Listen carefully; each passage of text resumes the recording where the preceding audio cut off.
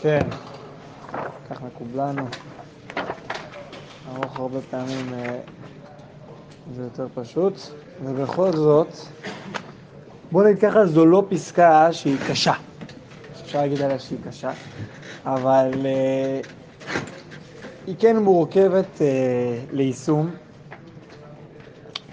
הרבה שאלות, כי בסוף רוב הפסקאות שאנחנו לומדים, אנחנו יכולים 4 דקות אחרי מסוף החבורה, אנחנו כבר יושבים עם הכוס נס ביד, יכולים להתחיל לפעול, יכולים להעביר את זה מהלימוד למעשה.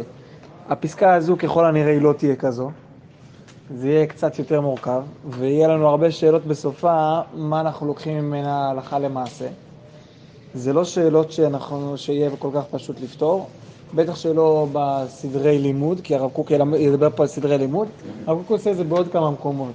הוא עושה את זה בעדר העיקר, הוא עושה את זה בכמה איגרות ומאמרים, הוא כותב, זה סדר הלימוד, בוא. בדרך כלל זה סדר לימוד מאוד מאוד טוב, דווקא מעניין כשהרב קוק עושה את זה. נכון, נכון, וזה גם מעניין בתוך ההקשר הכללי של דרכי תורה ונתיבותיה. אבל הרב קוק אומר, יש דרך מסוימת. ולכן, בגלל מה שאתה אומר, שהרב קוק בדרך כלל בא ואומר לנו מקום שליבו חפץ, לא יודע אם בדרך כלל או לא בדרך כלל, אבל זה מה שראינו בפסקה הראשונה, וכן זה בפסקה השנייה וגם נראה בהמשך. הסדר הלימוד הזה בא, וגם אם הוא לא נותן לנו הדרכה מעשית, ופה אני מאוד מתחבר למה שאתה אומר, זה נותן לנו איזה שהם שאיפות. ויכול להיות שזה באמת התפקיד של הפסקה הזו, ליצוק בנו איזה שהם שאיפות. אני אגלה לכם ספוילר, אנחנו לא הולכים ללמוד עכשיו את כל הריף על הסדר ולעשות סדר ריף. למרות שהרב קוק כותב משהו דומה לזה. ובכל זאת זה נותן לנו איזושהי שאיפה, ונראה בדיוק למה. אז נתחיל ונתגלגל עם הפסקה. זו פסקה ארוכה לקריאה. אם אתם רואים שתוך כדי הקריאה אנחנו נאבדים, אז אני אפסיק כבר שיש לנו איזושהי נקודה להפסקה. תאותתו, נפסיק, נסביר ואז נמשיך לקרוא. פסקה ג' תלמידי חכמים שתורתם אומנותם צריכים להשתדל שתהיה דרכם נכונה לפניהם. מטרתם צריכה שתהיה ברורה להם כדי שיהיה רוחם אמיץ ודעתם שוקטה נוחה ומיושבת. אמנם גדול הוא מאוד אותו הכלל הנשגב, לא עליך המלאכה לגמור ולא אתה בן חורין להיבטל ממנה. ואם כן, אין כל כך צורך לדבר על דבר ציור של התחזקות לעבודת התורה בעניין הקפת כלל ידיעותיה. אכן זה משמש וליתן מנוחה ללב למען יעסוק בכל עניין ועניין ברוח בטוח ושוקט, שלא יטרידהו עניין אחר או דאגה כללית של גמר הידיעה הבלתי אפשרית ולמצוא רצון בעבודתו הפרטית. אבל מכל מקום צריך לסלול לעצמו דרך כזו שתהיה ההקפה הכללית מושקפת לו. גם בדעות צריך שתבואר לו תכליתו ומגמת חפצו בעבודת תלמודו, וגם בצד המעשי צריך שישאף להיות מקיף וכולל את הסיכום הכללי של הלימוד המעשי של כל התורה המעשית כפי האפשרי לו. מה שהורגל לומר שאין קץ לתורה ביחס לעניינים המעשיים שבה, הוא נאמר רק על פי תנאים מיוחדים, אבל באמת אפשר לו לאדם כשילך בדרך ישרה לכלול הקפה ברורה מכל הצד המעשי שבתורה. הגדולים אינם צריכים על זה ביורים. אמנם הבינוניים חייבים להיעזר אחרי שיבואו לאותה המידה של הבנה טובה בעומקה של הלכה, בידיעת צורת הדשמעתא, על דרך ישר ונכון, על ידי שימוש תלמידי חכמים במידה הגונה, שידע להיען בכל סוגיה כראוי, וידע גם כן להקשות ולתרץ על פי דרכה של תורה משא ומתן של ההלכה. אז צריך שתהיה ראשית השתדלותו להקיף בתחילה את כל הלכות הריף כפשוטן, בבקיאות הגונה, וזה נקל מאוד להשיג על ידי קביעות מתונה. העבודה הזאת היא נעימה מאוד מצד עצמה ומצד הציור המענג הקרוב לתכלית של ההקפה הכללית, לדעת את הסיכום הכללי של ההלכות לפי הקירוב היותר גדול עם קוראן בש"ס באופן כולל, שרק על ידי קיבוץ כל הפרטים מתייצב נגד עיניו היופי הגדול של הבניין המפואר של כל התורה המעשית. נמשיך? וכשילך בדרך זה בכל יום תמיד, יחבר עם זה שיעורים להקפה כללית בתורה שבכתב, בזמנים הגונים מדי יום ביומו לקניין הידיעות של האגדות, המדרשים, ספרי המוסר, המחקר, הקבלה, בשמירת המדרגות, ורווח זמן למחשבה עצמית, להרחבת הרגשות הטובות, ושיעור קבוע לתלמוד בגרסה מדי יום ביומו, וזמנים מפוזרים לבירור עומקה של הלכה, בהרחבה ופלפול בעניינים מפוזרים, כדי להרחיב את הדעת ולהתעמק בעיון שהוא נצרך מאוד לכל דורש תורה. גם היה 24 שעות? וכשיסגל לו בקיאות מקפת בהלכות הריף, ממילא תיוולד בקרבו התשוקה לדעת ההלכות על בוריין, וירבה לעסוק בתלמוד, בבלי וירושלמי, בית תוספתא ובכל דברי חז"ל, מתוך הכרה פנימית בנחיצות הרחבה והביור, ועיקר העסק יהיה לו תמיד קבוע בגרסה של יסודות ההלכות, ועיקרי דברי תורה, עד שהשכלול של הידיעה בכל המקצועות והפרטים ישלים גם כן את דעתו בכל יותר עניינים הנדרשים לאדם, ויהיו נהנים ממנו עצה ותושייה. מיליתם את כל היום. וכשילך באופן כזה, יוכל לקבוע לו זמנים גם כן לרכישת החוכמות והידיעות המועילות לאדם בעולם, המרחיבות את חוג דעתו ונותנות לו אומץ לצורכי החיים, ומקובל על הבריות ומוצא חן בעיני אלוהים ואדם. בואו נראה. כמה שעות יש ביממה? תלוי בשעות של מי? כן. תלוי בשעות של מי. גם תוך שעות של פעילות, וגם תוך... לא, בסדר. בוא נראה. תלמידי חכמים שתורתם אומנותם.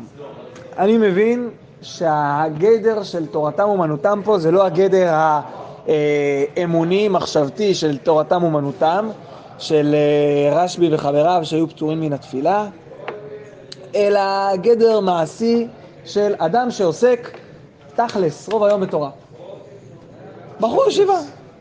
לשכת גיוס, אתה רוצה לומר את זה? יכול להיות, כן, כמו פשט לשכת גיוס. אם יקחו את זה ללשכת גיוס, אנחנו נהגנו בזמנו לקחת את הטופס של הלשכת גיוס ולהקריא אותו בצורה של שיעור מוסר. יש שם הרבה דברי מוסר משמעותיים. מה נתבע מהאדם? המינימום הנתבע מהאדם, המינימום, מינימום מוחלט, כן? שרוב מרצו וזמנו עוסק בתורה בלי מחשבה לדבר אחר, או דבר שראוי לקבל עליו כסף, אף על פי שהוא עושה אותו בהתנדבות. ממש רובו שקוע בלימוד התורה, ראוי לעשות זאת. אותו תורתו אומנותו צריך להשתדל שתהיה דרכם נכונה. כן, נכונה, כלומר ברורה לפניהם, מטרתם צריכה שתהיה ברורה להם, כדי שיהיה רוחם אמיץ ודעתם שוקטה, נוחה ומיושבת. אדם כזה צריך שהנפש שלו תהיה פנויה, כדי שהוא יוכל לעסוק בלימוד התורה. מה יכול לבלבל אותו? מה יכול לגרום לו לאיזשהו הסחת הדעת? לא נעים להגיד, אבל השאיפות. אחד הדברים הכי קשים למי שלומד תורה זה שאיפות. וזה גם אחד הדברים המקדמים. לכן צריך לדעת איך להשתמש בשאיפות. אני רוצה לבלוע הכל. אני מגיע לישיבה, בשק של חלומות, לומד עוד שנה, מבין שלא למדתי כלום, ואז השק רק מתרחב. לומד עוד שנה, מבין שלא למדתי כלום, כי השק עוד יותר התרחב ועוד יותר נפגשתי, וככל שאני יודע יותר אני מבין פחות. והמפגש הזה הוא מבלבל, כי בסוף אני מגיע עם שאיפות עצומות.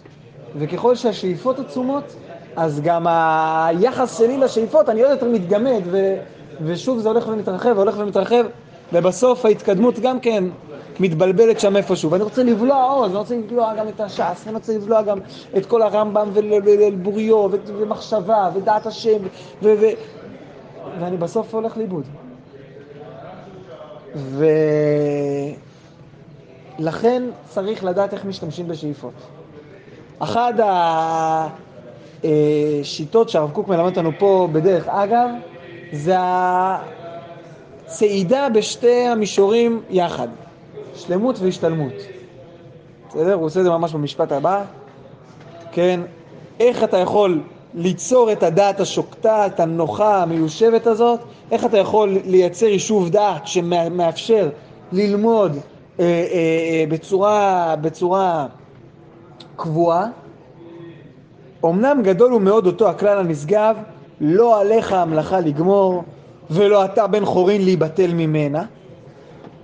כלומר, יש פה איזושהי דוק כיווניות. יש פה מצד אחד, לא עליך המלאכה לגמור, כלומר, השתלמות, הלו, צעד אחרי צעד, מתון, אתה כן, אל תדאג, אתה מתקדם, בסדר? גם אם אתה לא עכשיו טורף הכל, לא עליך המלאכה לגמור. זה סוג של השלמה עצמית, אני משלים עם עצמי, כמו שאני, הכל טוב, הכל בסדר, לאט לאט, אני לא... ואתה בן חורין להיבטל ממנה. מצד שני יש תביעה, כי בסוף אתה שואף לאיזושהי שאיפה גבוהה כזו, שהיא אפילו מעבר למושג.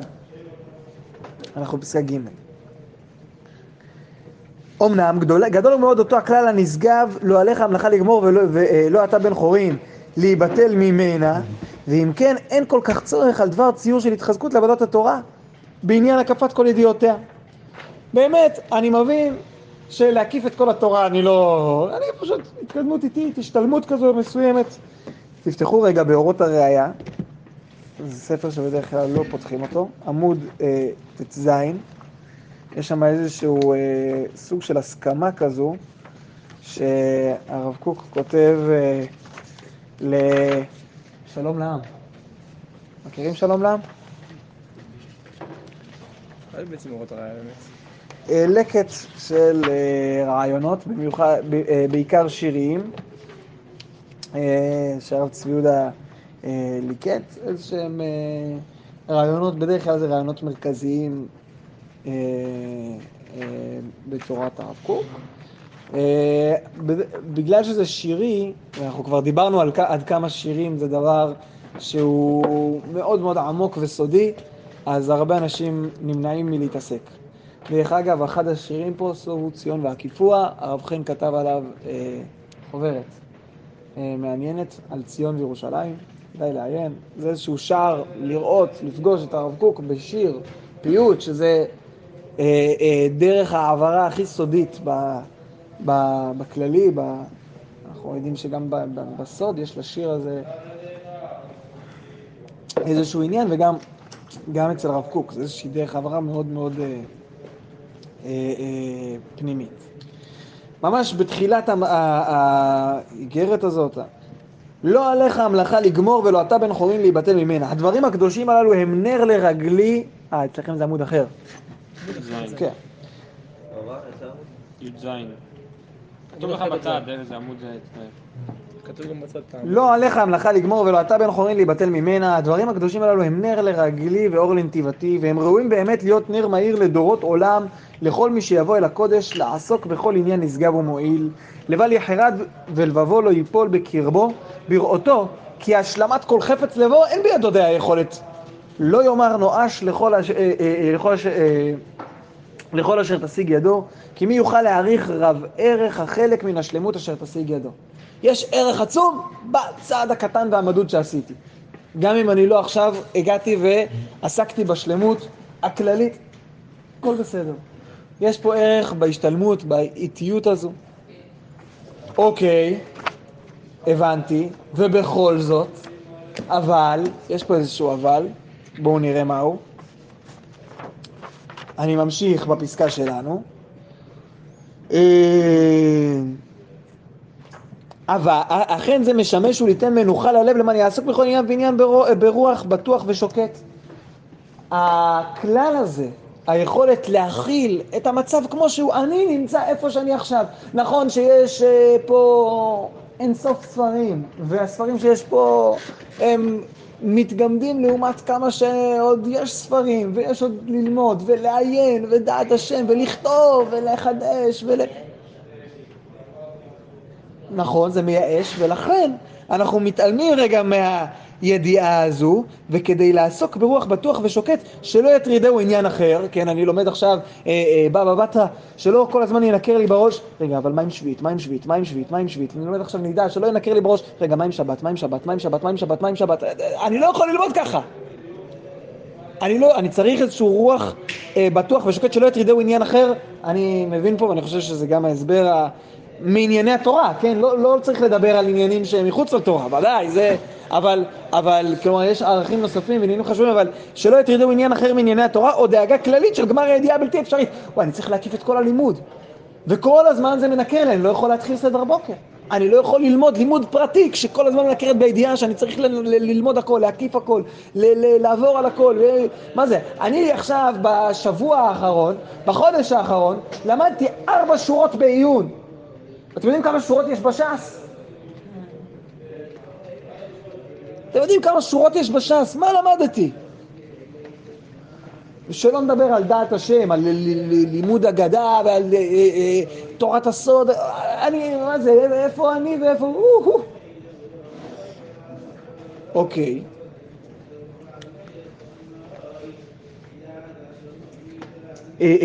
שלא יטרידו עניין אחר או דאגה כללית של גמר הידיעה בלתי אפשרית מלמצוא רצון בעבודתו הפרטית. לא מצליח להתמקד.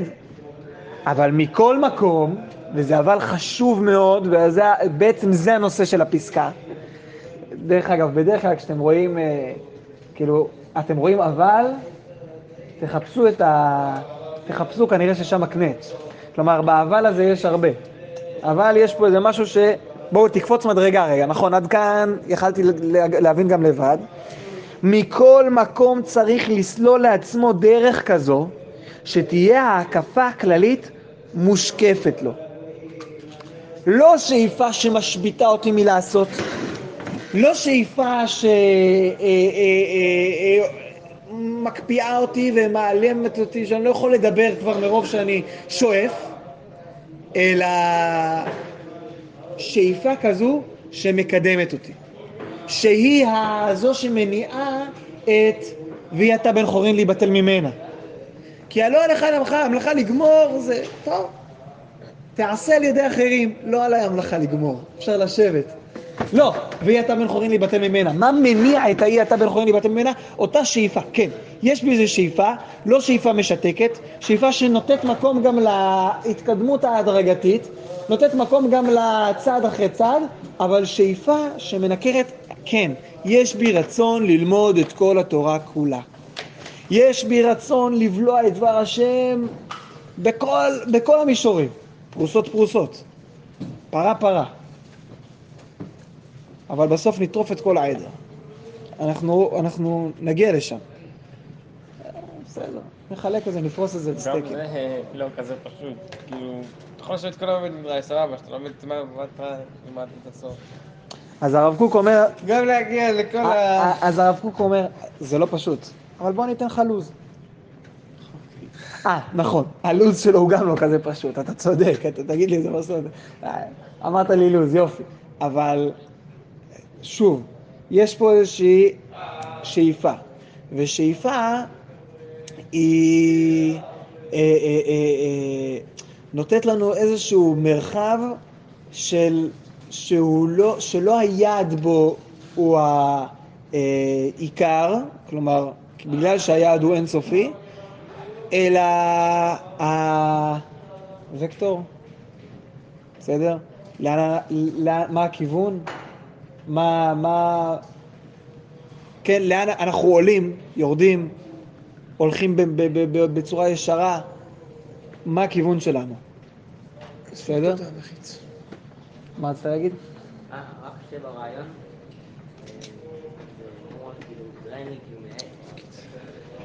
שוב, לכן זה איזושהי השקפה, איך הרב קוק מגדיר את זה? ההקפה הכללית מושקפת לו. אנחנו נראה איך אנחנו נעשה את זה, אבל זה צריך להיות איפשהו בלמעלה, לא מנקר, לא כל היום אני עוסק בשאיפה, זה איזושהי שאיפה כללית שלא נותנת לי בסוף מנוחה.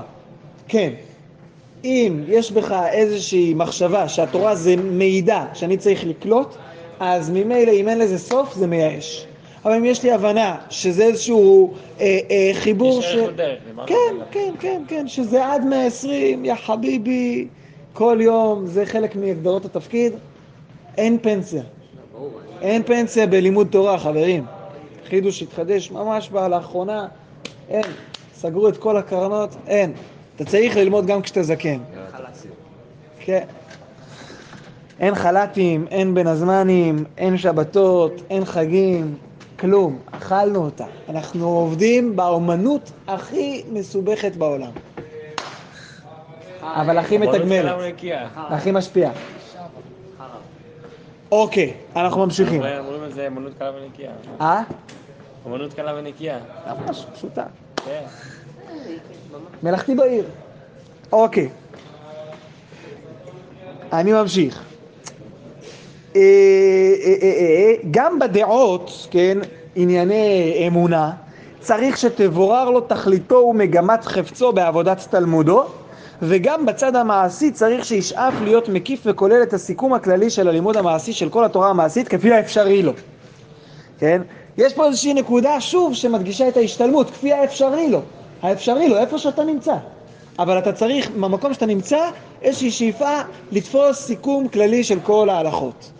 סיכום כללי, כן, זה הדף היומי, הרמב"ם היומי, כל היומי הזה, זה איזשהו רעיון של אני מצליח להקיף את ענייני ההלכה על כל הש"ס, על כל פינות ההלכה, על כל המצוות כולם, על כל הסעיפים. אני מצליח להקיף משהו מקצה לקצה. יש פה איזושהי נקודת מבט כללית. ואחרי האוכל מגיע התיאבון. אנחנו נראה את זה. זה שאיפות, מולידות שאיפות נוספות, שאיפות גדולות יותר. מה זה תיאבון? אתה לא רעב, אבל אתה מסקטן, אבל אתה נוגע לכמה נכון, כן, כן, כן. מה הוא מתכוון שאומר דעות? אמרתי, דעות זה ענייני אמונה. כלומר, גם בענייני אמונה, פנימיות, יש איזשהו ערך, מה זה ערך? אנחנו צריכים לברר מה אנחנו רוצים, מה השאיפות שלנו, מה הם השאיפות הגודל שלנו, מה השאיפות ההקפה שלנו. טוב, אוקיי, כן, יש גם רשימות לזה, מי שרוצה.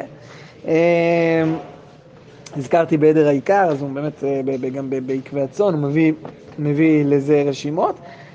אבל לא רק כרשימות, אלא שאיפה שהיא פורצת את הרשימות. יש פה גם העמקה, עיון וכו'. ובסיכום כללי של הלימוד המעשי, כפי האפשרי לו. הלימוד המעשי לימוד ההלכתי. מה שהורגל לומר, וזה חשוב, כי אנחנו רגילים לומר את זה, שאין קץ לתורה ביחס לעניינים המעשיים שבה, הוא נאמר רק על פי תנאים מיוחדים. כלומר, רק צורה מסוימת. אבל באמת אפשר לו לאדם, כשילך בדרך ישרה, לכלול הקפה ברורה מכל צד המעשי שבתורה. אם תרצו, אני אולי קצת מתרגם את זה, אבל האינסופיות הזו שאנחנו מדברים עליה, האינסופיות הזו של רחבה עם עניין, זה אינסופיות לעומק. ברוחב יש לנו איזושהי יכולת הקפה. זה מה שהרב קוק אומר לנו. כלומר, ודאי שלעומק יש פה עומק אינסופי, אבל יש לנו יכולת לגעת מקצה לקצה. אני ראיתי מי שרוצה לחלק בין סודות תורה ופנימיות התורה לבין הלימוד המעשי. שבלימוד המעשי יש לנו היקף. בהלכה בסוף יש לנו איזשהו, כלומר, זה באמת, בן אדם שגם ילמד עד 120 יהיה לו מורכב מאוד לאסוף את זה. אבל יש היקף מסוים שאפשר לגעת אליו, ובסודות תורה אני יכול לדעת את ההלכות כאילו? זה לא רק לדעת את ההלכות, אני יכול גם לחקור ולעיין מעבר ללדעת את ההלכות. אנחנו נראה איך אנחנו מגיעים ללימוד ההלכה הזו, דרך דווקא הצעד הראשון בעיון. מה? זה יותר אותו חילוק, כאילו. לא, אני אומר, אפילו אני אומר לעומק בלימוד המעשי. כלומר, אפילו ללימוד העיוני, זה באמת נכלל בתוך רחבה עם עניין.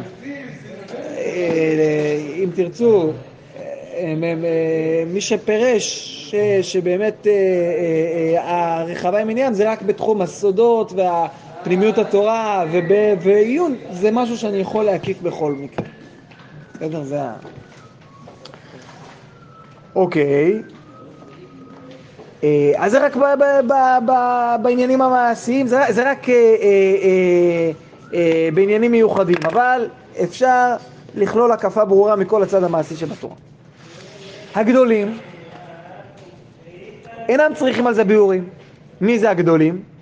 אדם שיש בו מבט מקיף שכבר טבוע בו השאיפה הזו לרצות להקיף הכל. השאיפה לרצות לגעת בהכל, בכל תחומי התורה היא כבר נמצאת בו. יש בו איזושהי תוכנית, מה? לא, זה טוב מאוד, אסור שזה ינגוס לי בפרטים, אסור שזה יבוא על חשבון המקום שבו אני נמצא כרגע, אני חייב לנתק מניתוק מסוים. בסופו של דבר, אדם לא יכול, אני לא חושב שמישהו שלומד ואז אומר לעצמו, טוב, עכשיו אני צריך, בראש אני צריך ללמוד משהו אחר. קצת כאילו, אני לא כאילו לצם את זה, מה אתה תעבוד לזה, לא? לא הבנתי. לא, בסדר, אבל בן אדם אומר, לפעמים היחס שלו לכלל והרצון שלו לגעת בכל העולם, בסוף לא יכול להתמקד במה שהוא נמצא עכשיו. אני יכול לתת דוגמה לזה. אתמול שאל אותי איזה מישהו מהישיבה, אמר, יש לזה עניין מעשי שהוא חייב הוא אומר, מה, אם אני לא אעשה את זה, אנשים פה ייכשלו ופה, מה זה מצווה של סוד האחרים? אם אני לא עכשיו מצטער על זה. אמרתי לו, תשמע, יש פה נקודה שבאמת, פה יש לך גם יכולת לעזור לאיזה חבר אחר וכו'. אבל ברור שיש לכל דבר גם שלב וזמן, כי בסוף, הנה אמרתי, אם אנחנו רוצים לדאוג שהעולם לא ייכשל בדברים, אתם יכולים להתחיל עכשיו, ושוב, בלי חופשות, בלי חל"ת, בלי פנסיה, עד 120. צורכי עמך מרובים, שלום. בסדר? אין לזה הפסקות. יש הרבה מה לעשות, אז בסדר, אז יש פרופורציה, ואני צריך לפעמים להתמקד במקום שבו אני נמצא עכשיו. זה הנקודה של שלמות והשתלמות. המשחק הזה בין, בסדר, אם היה לנו קצת יותר זמן, היינו נצח ועוד, זה המבט המקיף, המבט הרחוק, וההבנה שגם המקום שבו אני נמצא עכשיו, המעשה העכשווי הזה הוא מספיק. אני רוצה להתקדם עוד טיפה, אבל הבינוניים, אומנם הבינוניים, חייבים להיעזר אחרי שיבואו לאותה עמידה של הבנה טובה בעומקה של הלכה, בידיעת צורתא דשמעתא על דרך ישר ונכון, על ידי שימוש תלמידי חכמים במידה הגונה, עד שידע לעיין בכל סוגיה כראוי וידע גם כן להקשוב את הרצף בדרכה של דבר משא ומתן של ההלכה, אז צריך שתהיה ראשית ההשתדלות להקיף בתחילה את כל ההלכות הריב כפשוטן. ורגע אחד לפני שאנחנו ממשיכים פה, יש פה בינוניים. הבינוניים צריכים להציץ, צריכים איזה סטארטר לשאיפות האלו. ואיך הוא משיג את הסטארטר, את ההתחלה של השאיפות? על ידי איזשהו לימוד מקיף, אחרי שכבר קלטנו את דרך הלימוד, סורתא דשמעתא. סורתא דשמעתא זה איזשהו בסיס של דרך לימוד, על ידי שימוש תלמידי חכמים במידה הגונה, כן, כדי ללמוד את דרכי הלימוד. אנחנו לא מספיק לנו להתעסק עם דברי הפוסקים, אלא צריך ללמוד מרב, כי בסוף איך לומדים? לומדים מרב, ובסוף איך ניגשים, ומה הגישה, מה הפרופורציה בין פוסקים שונים, מהי הענווה שדרושה כדי לקרוא סיטואציה מסוימת שאיתה אנחנו צריכים להתעסק בפסיקת הלכה, וזה מצריך שימוש תלמידי חכמים במידה הגונה, עד שידע לעיין בכל סוגיה כראוי, כן, יהיה לו איזושהי יכולת עיון בסיסית של דרכי לימוד. אני התחלתי כן, התמקדות בפרטים, אני התחלתי מללמוד עיון כדי להקיף כדי להצליח להבין איזשהו בסיס באיך ללמוד, ואחרי שהבנתי את הבסיס הזה, אז אני נפגש עם הריף. מה זה הריף? מה הנקודה דווקא בריף? שאלתם נכון, ואני חושב שזו באמת שאלה. השאלה הזאת גם הלכתי לרב גרינשפן שבוע שעבר, שיחדד קצת, כי בסדר, אני יכול להבין בפשט, אבל מה אנחנו עושים מזה בפועל? למה אנחנו לא סוגרים את הגמרות, ואז פותחים מחדש בסוף, ומתחילים לגרוס. חוקוקיסטים. כשאנחנו חוקוקיסטים אנחנו לא מקשיבים. מה שהוא אומר, הריף זה כלי כדי שתפתח את הגמרא. בואו נראה, אנחנו נראה את זה בעזרת השם מחר, אנחנו לא הספקנו להקיף הכל. התחלנו כבר בשלב הבא. בצורתא דשמעתא? לא, בגמרא. חכה, אנחנו נראה מה הנקודה של הריף, ונראה מה... זה מעניין, אני רק אקריא לכם שתי משפטים מהרב צבי יהודה. מסתכרן אתכם? אז הוא מדבר על הפסקה שלנו, והוא כותב ככה: כלל בדוק הוא שכל הלומד סוגיה לאור דברי הריף ומפרשיו זוכה להערה מיוחדת. יש לריף סגולה מיוחדת של מתיקות והערת תורה. נעצור בזה. יש עוד בלילה, כאילו? לא, מדבר גם על מפרשים של הריף, אבל